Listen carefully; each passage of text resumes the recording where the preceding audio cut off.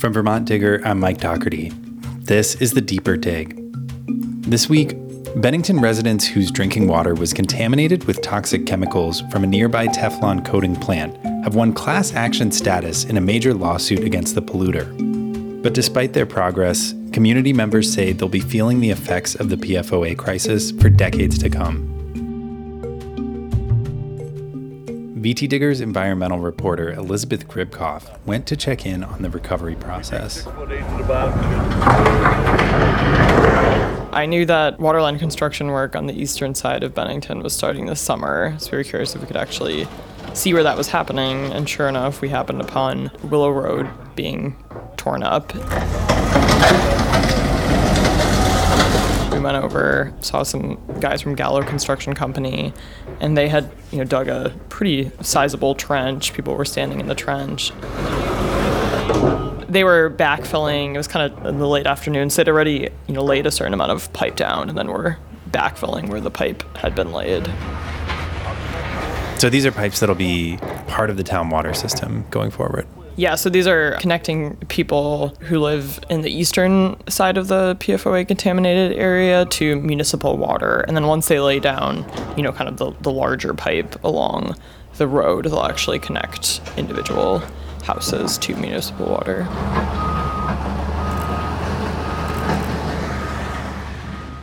So why is this happening? What is the need for new municipal water lines over in this part of Bennington? In 2016, the state discovered fairly widespread PFOA contamination, and the state had reached a settlement a couple years ago with the company Saint-Gobain Performance Plastics, that's the current owner of the ChemFab plant, to provide access to clean municipal water for, homes kind of around the factory who found elevated levels of PFOA in their drinking water wells. However, it wasn't until this April that the state kind of reached a final agreement to fund work for the eastern side of town. There had been some disagreement between state officials and the company about, whether all the PFOA contamination was actually from emissions from the ChemFab plant, because there's also an old landfill by there that's a Superfund site. So the company was contending, there could be some other sources of emissions. But eventually the state reached a settlement to fund waterline extension work for around 250 homes on the eastern side. Today's announcement marks a major milestone on a long road. I'm grateful for the trust the residents of Bennington and North Bennington have bestowed upon the state while we work together to provide clean drinking water to the community. I remember when the state announced this settlement, it was a really big deal. They made a pretty big show of it. What exactly was in that settlement that made it such a big step? I guess the two settlements combined, I think there's around $45 million from the company to fund waterline extension work to hook up, hundreds of residents around Bennington who were living in areas of PFOA contamination to municipal water. So that was a big deal because it's, providing long-term access to clean drinking water for residents, which obviously was important. Where does that settlement end? What does it not cover? There are still some lingering concerns amongst residents. PFOA, the reason it's a toxin is that it's been linked to certain kinds of cancers, thyroid diseases, immune system problems, developmental problems. So people are concerned about long-term health impacts of having drank contaminated water for some people for decades. So there's a group of actually 9 Bennington residents that are suing the company, and they're trying to get payment for long-term medical monitoring and also for property damages, because they do now, have access through the state settlement to clean drinking water, but they're saying, they used to have wells, those wells were capped, they can't grow food on their properties anymore. They've lost some enjoyment of their properties, so they're seeking damages for that as well. Did the state speak to why the settlement that they landed on didn't address any of those things? Yeah, so during that press conference last April, when the state was announcing the settlement, Attorney General TJ Donovan said that if instead of reaching a settlement, they had decided to sue the company, he said he felt like 5 to 7 years later, so a much longer period of time, they would have been at roughly the same place they were. It was just a lot riskier to try to press for all of that, and they really wanted to focus on getting people access to clean drinking water. Here we are 3 years later, delivering on a common goal that transcends administrations, transcends parties, because at the end of the day, this is about access to clean drinking water. We wanted to get something done. We got it done. And I think residents do feel pretty grateful about what the state, did accomplish. That just leaves the people in the area to take any other concerns that they have to litigate those things themselves. Yes, they do. And actually last Friday, Judge Jeffrey Crawford, because this is pending in federal court, so he's a federal judge, he granted class status to this group of residents because they're seeking, it's not just these 9 residents who want, compensation or payment for medical monitoring. They're seeking to have anyone who'd been impacted by PFOA contamination in Bennington, be able to kind of receive some of these benefits depending on how the lawsuit goes down the line. So there's going to be one class for people who lived in the contaminated area, and then a separate class for people who actually had elevated levels of PFOA in their blood to be able to obtain payment for long-term medical monitoring. But overall, in this lawsuit, that means a lot more people have the potential, if they win, to get some benefit from what's happening here. Yes, it's true, but it's still a long ways off. Like, this case still has yet to actually go to trial, so we're talking years. You've lived here for like a long. How long have you lived here for I built the house in 1990. Okay, yeah. So almost 30 years. Yeah. Tell me about some of the residents that you talked to down there who do still have some concerns that they felt it was necessary to bring to court. Yeah, so we spoke with Sandy Sumner, and he's one of the plaintiffs who's named in the class action lawsuit. He and his wife had moved up to Bennington, I think around 1990, and they built this beautiful house overlooking Mount Anthony, gardens in their yard and everything. It's kind of their nest egg. And Sandy said that he had reached out to factory management and also to the EPA because he had concerns about, when the plant was still going in the 90s, about the kind of the acrid emissions. And they just felt like, we don't know what exactly is in these emissions, but it can't be good for us. But yeah, no, I was miserable during that time. Because of my wife and I, we were constantly sick. We couldn't keep our windows and doors open. Working outside in the summer was really hit or miss, depending on the wind. We got headaches, migraines, sore throats, nosebleeds. We both had to have our noses cauterized at the time from the exhaust. And they said there wasn't really an adequate response. They didn't feel like the company changed anything to kind of address those emissions. And they're basically sitting, their house is, pretty much right uphill from where the smokestack was. So really, really close to that. Yeah, it's probably 300 yards away, maybe. They discovered in 2016 that they had pretty high levels of PFOA in their well. So when we spoke with Sandy, he said he's kind of concerned about potential health impacts, down the line. Well, I've certainly talked to my physician, and he's done his homework. So until real medical monitoring is in place, I will go through my doctor. And I have health issues, but they're not really clear whether or not it's connected to Lyme disease or PFOA or whatever. But I've had to, out of pocket, pay for a lot of tests that with medical monitoring, maybe I wouldn't have to. So, and with the insurance costs going up every year, it's going to be a real issue. I want to know. I want to live as long as I can. I want the option of living out a natural life without this interruption. And we just don't know. We feel like that freedom has sort of been taken away from us. I think he's concerned about potential health impacts from having drank water that was contaminated with PFOA for, over 2 decades. And he said 2 of his neighbors have had what he called relatable cancers, or cancers that have been linked to PFOA. So I think there's kind of that big question mark. He's also concerned about, if he and his wife go to sell their house, move somewhere else, about a potential impact on property value. I really would like to make sure that we get what this house is worth when it comes time to sell it. But at the same time, strangely enough, anybody who wants to buy this house, I would make damn sure that they knew that even though those flower beds are beautiful, that soil and water, groundwater, is contaminated, and it will be while you're living here. Financially, if we took a hit on this house, we'd have a hard time. I was a carpenter most of my life. My Social Security is going to be low. Our finances these days aren't what they used to be. So making a change to the next move, I don't know what that'll be or what that'll look like. We also spoke with Jim Sullivan, who lives pretty close to Sandy and, also pretty close to the ChemFab plant. And he actually, I think they actually built that house after the plant had already closed. So they hadn't been smelling the emissions, didn't, I think, really think about it too much. And then they discovered also in 2016 that they had, really pretty elevated levels of PFOA in their well.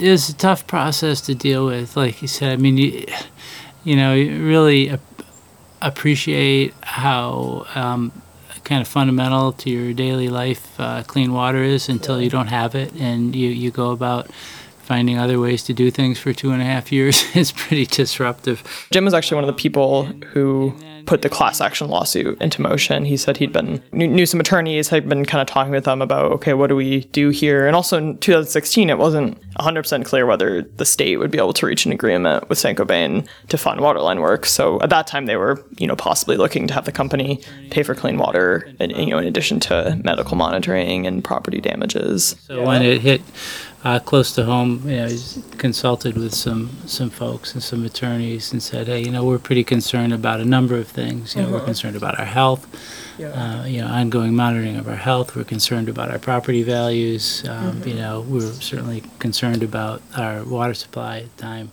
and a number of other things. What are our options here? What do we do? And so part of the reason he was also interested in seeking long-term medical monitoring costs is just wanting to keep an eye on, his health and his family's health going forward in case something does crop up so they can, catch it early. It's not a routine blood test. It has to be sent off to special labs. Mm-hmm. So, between the test results from my wife and myself and at least one other person that was in the house at the time, we could get pretty good idea of what the blood concentration levels would be for other folks, but don't really know for sure. They're suing Saint-Gobain for essentially property damages, kind of loss of enjoyment of their property. One of the charges is actually battery for essentially exposing them to these contaminants. One thing that they're actually not looking for is payment. Say someone found that they had thyroid disease or some kind of disease that, could be linked to PFOA. They're not seeking for, the lawsuit wouldn't cover payment for treatment for that. And that's because, in order to actually statistically show in court, this company's pollution caused this disease, you just have to have way more people who are injured or ill. So they kind of know that that's a battle they probably wouldn't be able to win. So they're trying to kind of be strategic about these charges and sue the company for things that they think they can easily prove in court and say this was ChemFab or Saint-Gobain's fault. Yeah. It takes a long time, there's motion after motion after motion filed by the defendant, and then we have to respond to all of them. It's just like let's just let's just make this thing happen. But it's so it's more like, I suppose if there's anything, it's just kind of a little bit long-term anxiety and frustration with just how long things take. The next step, the judge will still have to decide whether medical monitoring can actually be a remedy in Vermont, because lawsuits for medical monitoring are relatively new in the legal system. So courts in some states have allowed them, courts in other states haven't. So this judge actually has to rule on whether Vermont would allow this, essentially. There's not like a clear precedent for him to follow. No, this would be kind of in some ways a precedent-setting case in Vermont. So this lawsuit generally is basically trying to pick up where the state's settlements left off. Yeah, I would say so. What kinds of things aren't included in this lawsuit? Like, where does this piece of litigation end? Well, I think something that at least right now seems kind of out of the realm of possibility for either the state to deal with or for, residents to kind of obtain through this lawsuit is actually cleaning up all the contaminated soil, simply because it's such a large area. It's not like, oh, here's one site where something spilled and we want to clean that up. They're all around town.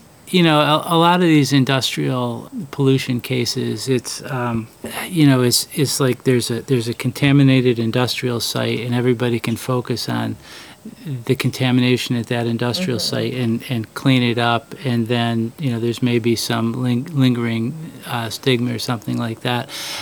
But in this case, the contaminated site is right here. We're living on it, and we can't get off of it.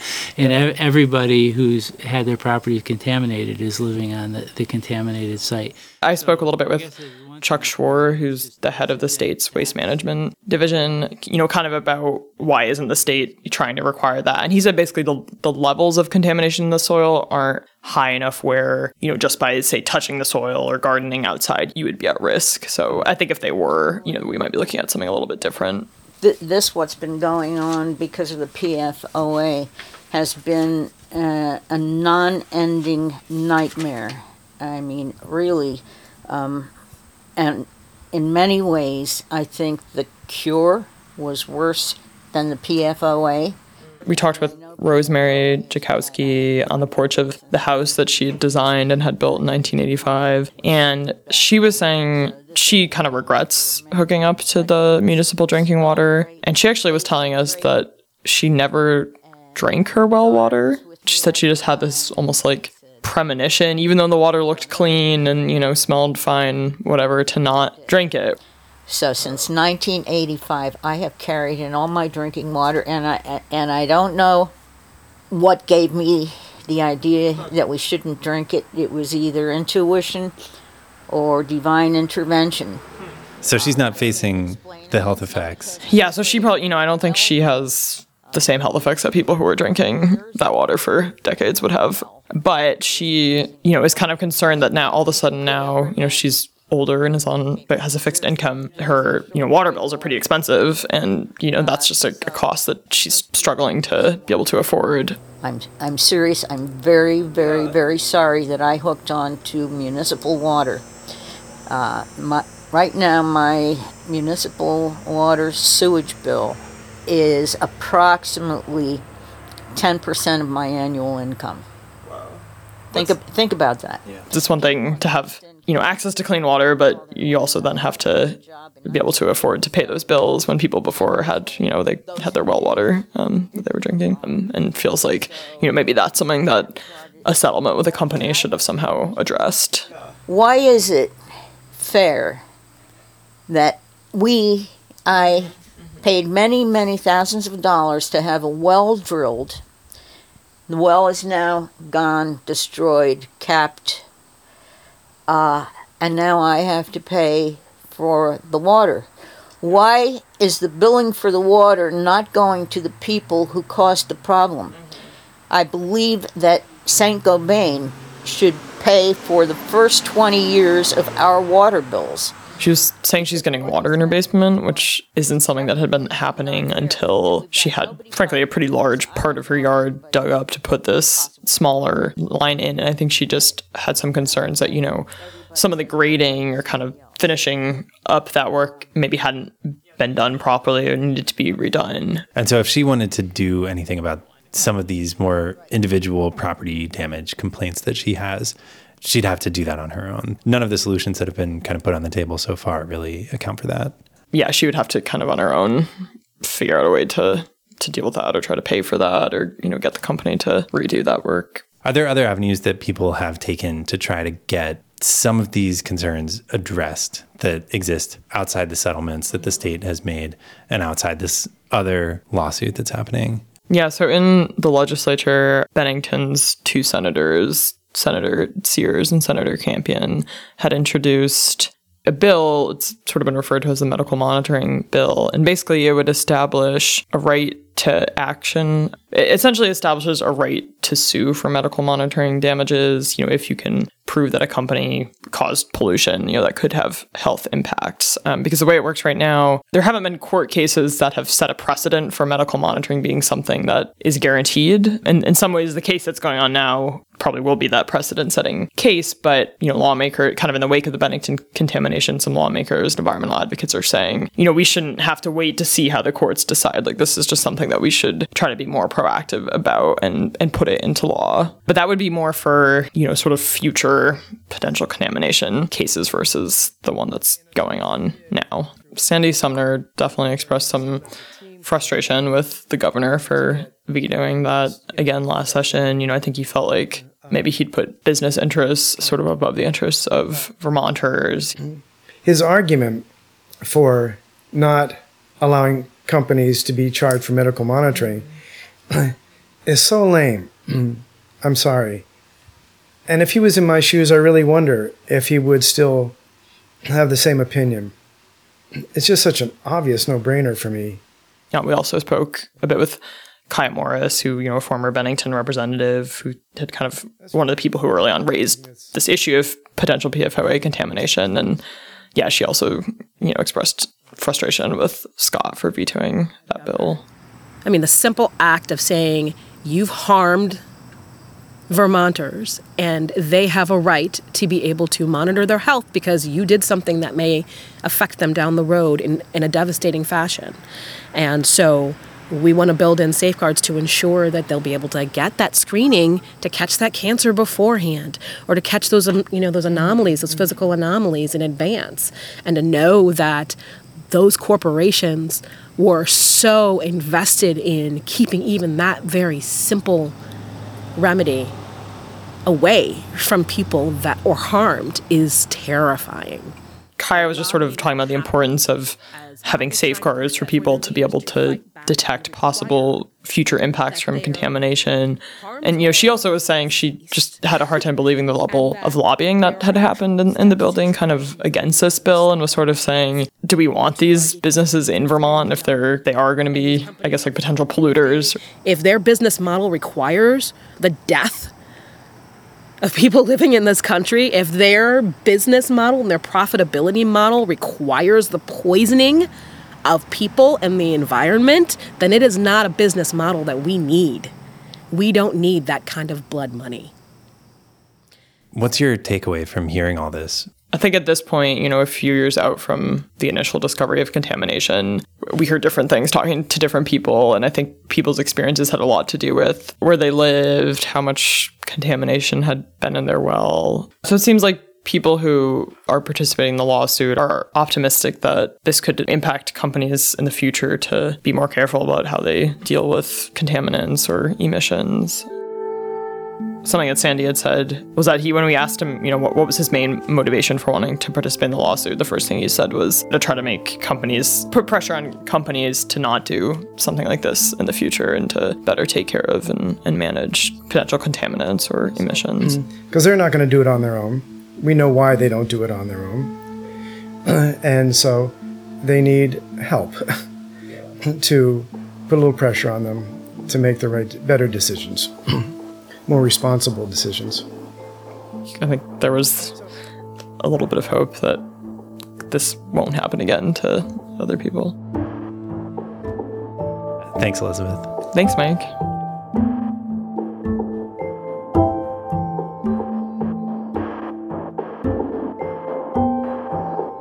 You can find more of Elizabeth's reporting on the PFOA recovery in Bennington and the class action lawsuit at vtdigger.org.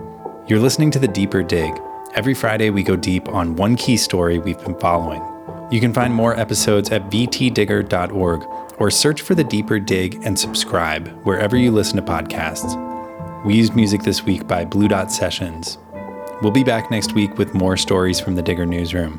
Have a nice weekend.